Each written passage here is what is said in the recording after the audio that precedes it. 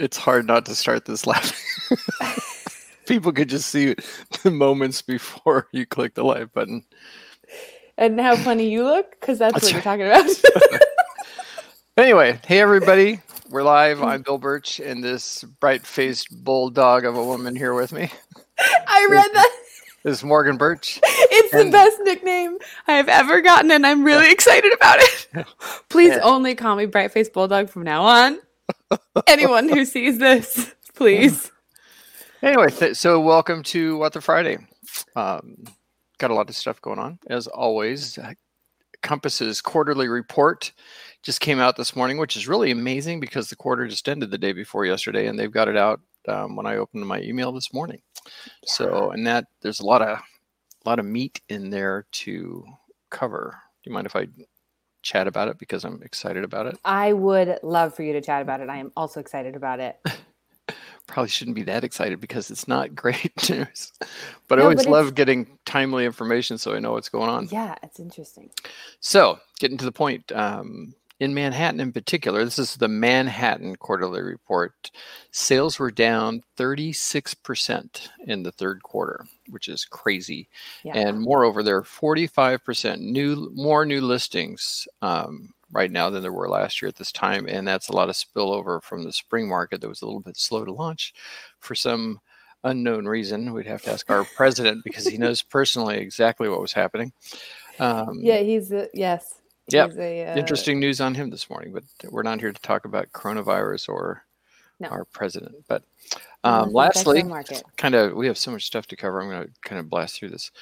Yes, we do. We got a big old agenda today, itinerary. It was interesting to read that 48% of condos and 53% of co-ops have been on the market for at least 180 days. So things are lingering. And as you can imagine, due to coronavirus and people wanting more space, one bedrooms are what has been hurt the worst. Nobody's too anxious to buy a one bedroom or a studio in the city right now. So that's not the best of news. College, I think, of course, I'm pontificating now. But I do that. A lot of internships aren't happening. A lot of college students aren't returning. And a lot of those rentals that were studios, one bedrooms, and aren't in the lower, moving. Generally lower price point. Exactly.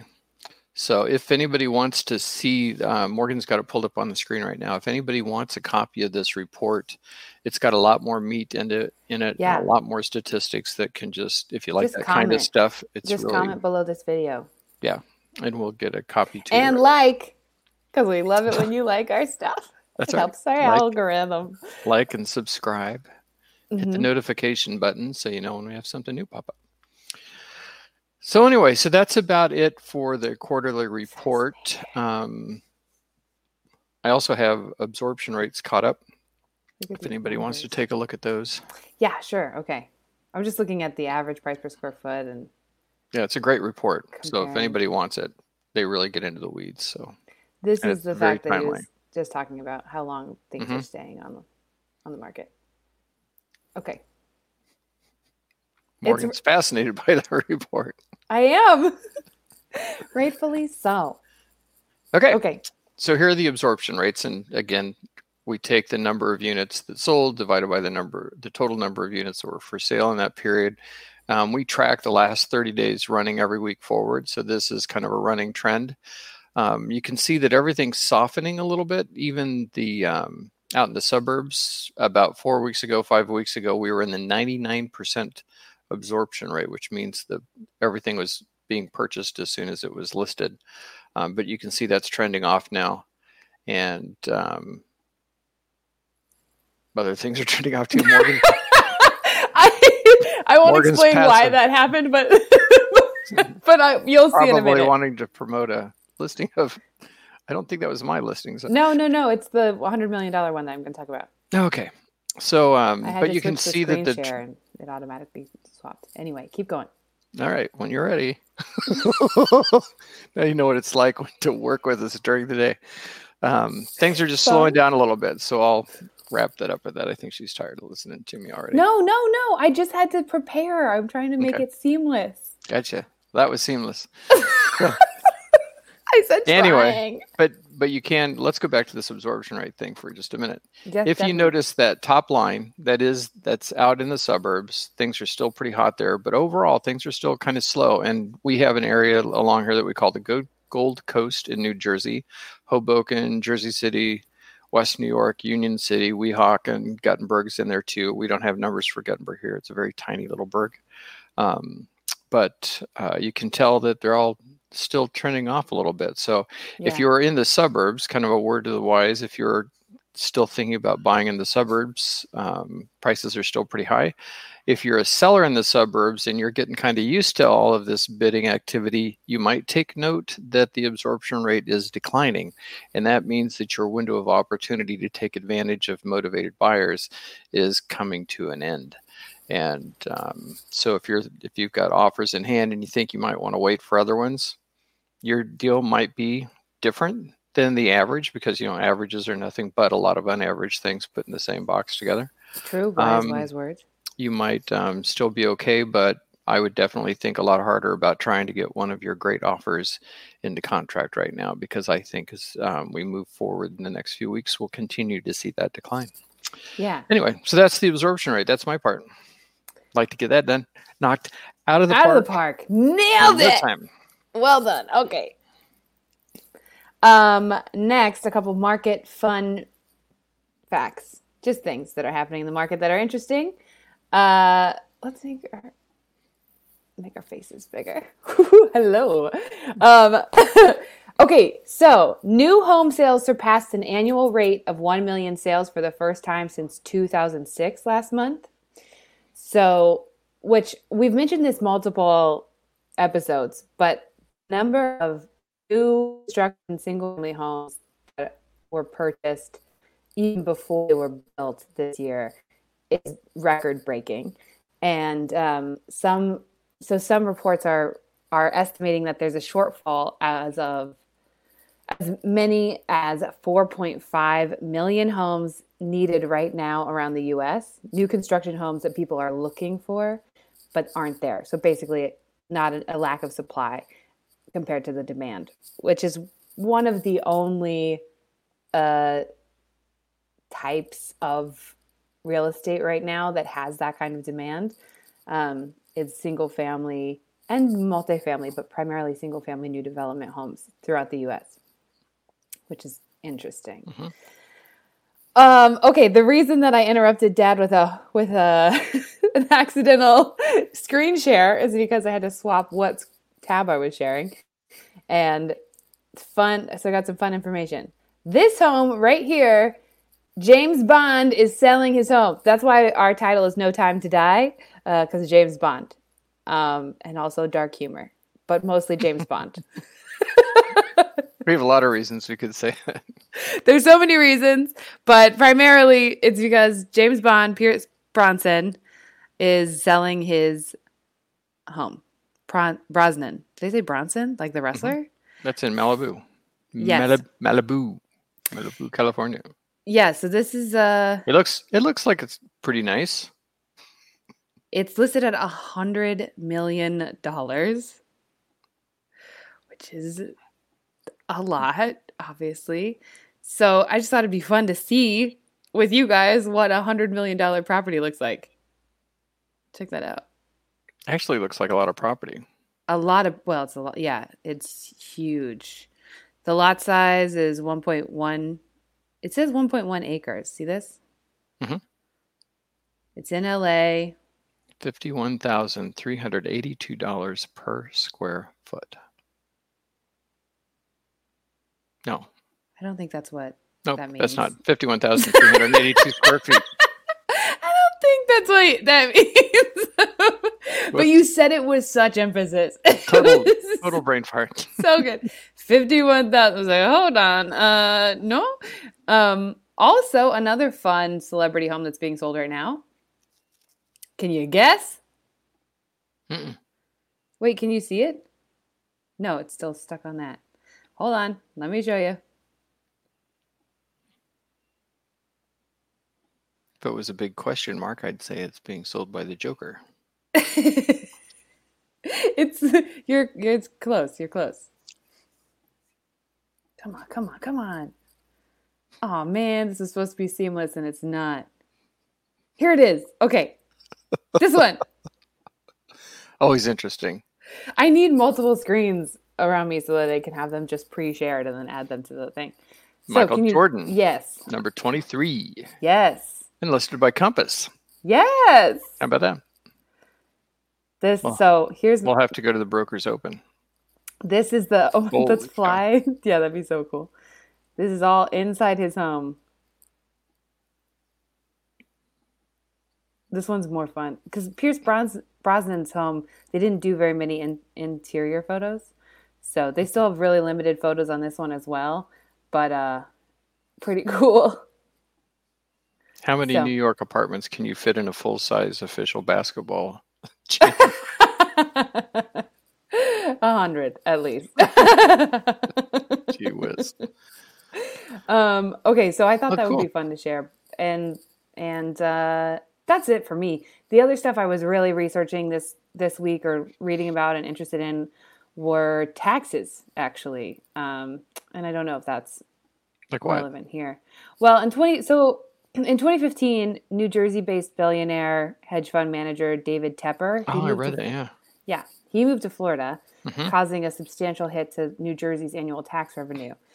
And obviously, right? And that was kind of a message to high tax states that billionaires can leave and when the taxes are too high. And then I was just looking at, well, who's paying taxes?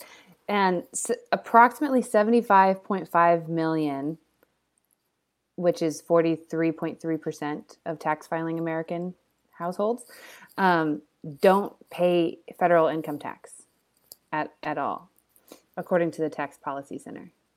Wow. That's a lot more than I thought. They obviously pay like sales tax and payroll tax and property tax and other taxes, but it's a high percentage.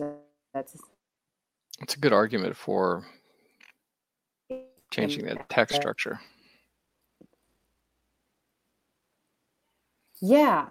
Well, yeah, and I'm also interested in, 2018, Amazon paid $0 in federal income tax, and that was a huge story, and everyone listened to that and was like, "Oh my God, this is terrible," or most people said that it was terrible. And the other thing that I didn't realize, so I knew that, but I didn't realize they also received $129 million tax rebate from the federal government. So I was just looking like, how do taxes, how are they structured and why? Like in 2018, also Delta, Chevron, Netflix, IBM, and around 60 large corporations paid zero federal taxes or less on over $79 billion of profit. But I get it at the same time. It's like talking about income tax. The 2015 manager who went south. Well, can you do that on a national level? Go somewhere where they're not going to tax you and put your headquarters there? I think there's some people do that in Ireland or figure out a way to get around it. I don't know. There's a lot more to that too, because if the corporation doesn't get taxed, then it's profit for the company. The company's stock increases. You sell your stock, you pay capital gains on that, but that's a lower tax rate. The tax system's just really messy. Yeah, it's not. And nobody changes that. Every election, doesn't matter what we say, doesn't matter what the politicians promise. Yeah. The tax code does not get easier. They do adjust some numbers here and there, but in the end, every time you pass a new bill that is tax related, you're just complicating an already complicated tax bill, and they don't seem to do a whole lot to clean up past stuff. But maybe that's just my perspective. I'm not a tax expert. Me either. There's a hotelier. Is that what they're called? I don't know how it's spelled, but is that how you say it? A hotelier? I think so. Who said, "Oh, we don't pay taxes. Only the little people do." Also, speaking of hotels, there's a DC-based American. Is this getting boring? Let me know if it's getting boring. Are we good? I'm gonna tell you. I think the gaps are probably more boring than the content. Okay. So there's a DC-based American Hotel and Lodging Association, and they warned that half of the hotel owners are in danger of mortgage foreclosure, and nearly 75% will have to lay off more employees without unless they get additional federal government assistance. But I don't know how much assistance they need to keep them on. So, and right now, more than 2/3 are at less than half of their full-time pre-pandemic staff, too. So, hotels are unsurprisingly getting really hard hit as well. Yeah, it's a rough time for a lot of people, especially if you're in a commercial space. Yeah. Or, restaurants, hotels, commercial landlords, retail businesses, they're all struggling. I don't know how that's all going to work out. And the market's still strong. So what are you going to do? Whatever that is. So on a personal note, how's your week been going? Tell me a low of the week. Low of the week? Easy. Sleep. I know that every week I'm sleep deprived and tired, and so that's, not new news. But I moved, and outside my bedroom window is a very violent speed bump, and so I hear a lot of things. I hear every time somebody drives by it. On one side of your apartment, expansive city views. Yes. Which are to die for. On the other side of the apartment, speed bump. Yeah. Yeah. Not good. It's good. It's good. I think I slept better last night than before. I definitely woke up still, but not in a stay awake kind of way. Gotcha. Yeah. So what about a high for the week? Tell me something great. What was a high for the week? Time blocking. That's my high. Didn't expect that. So that means you're getting control of your schedule, which is not easy as a real estate agent. No, it's not. No, it's not. But I would say the difference this time when trying to time block, as in dedicate certain times to certain activities, is not time blocking too many things. Like I only have 3 hours each day that are time blocked so that the chaos of our life can happen around that. And so if I need to meet during one of those blocks, then I can move it elsewhere. But I did it better this week than I've ever done it, and it was really exciting to, Cool. That's a weakness for me. Little by little, one travels far. That's my motto this week. Little by little, one travels far. Yeah, well, with that, maybe we should wrap up. What about you? What's your low this week? My low's probably, we have, what do we have? 12, 13 listings active right now. And my mind keeping up, remembering the details. Having to gloss over things or feeling pressured to gloss over things a little bit too quickly or respond a little quickly without having as much information as I should. I've made a couple mistakes this week that I thought, oh, really? Did I really do that? I did. I did that. Me too. So it's just, so that would be negative. The positive is we have a boatload of stuff going on and a little more on the horizon. I think it'd really be nice to close some of the stuff. Did have a closing yesterday though, so that's nice. Check one off. Yeah, awesome. Great couple. I did have a setback on your high? Just for buyers. Oh, it might be high.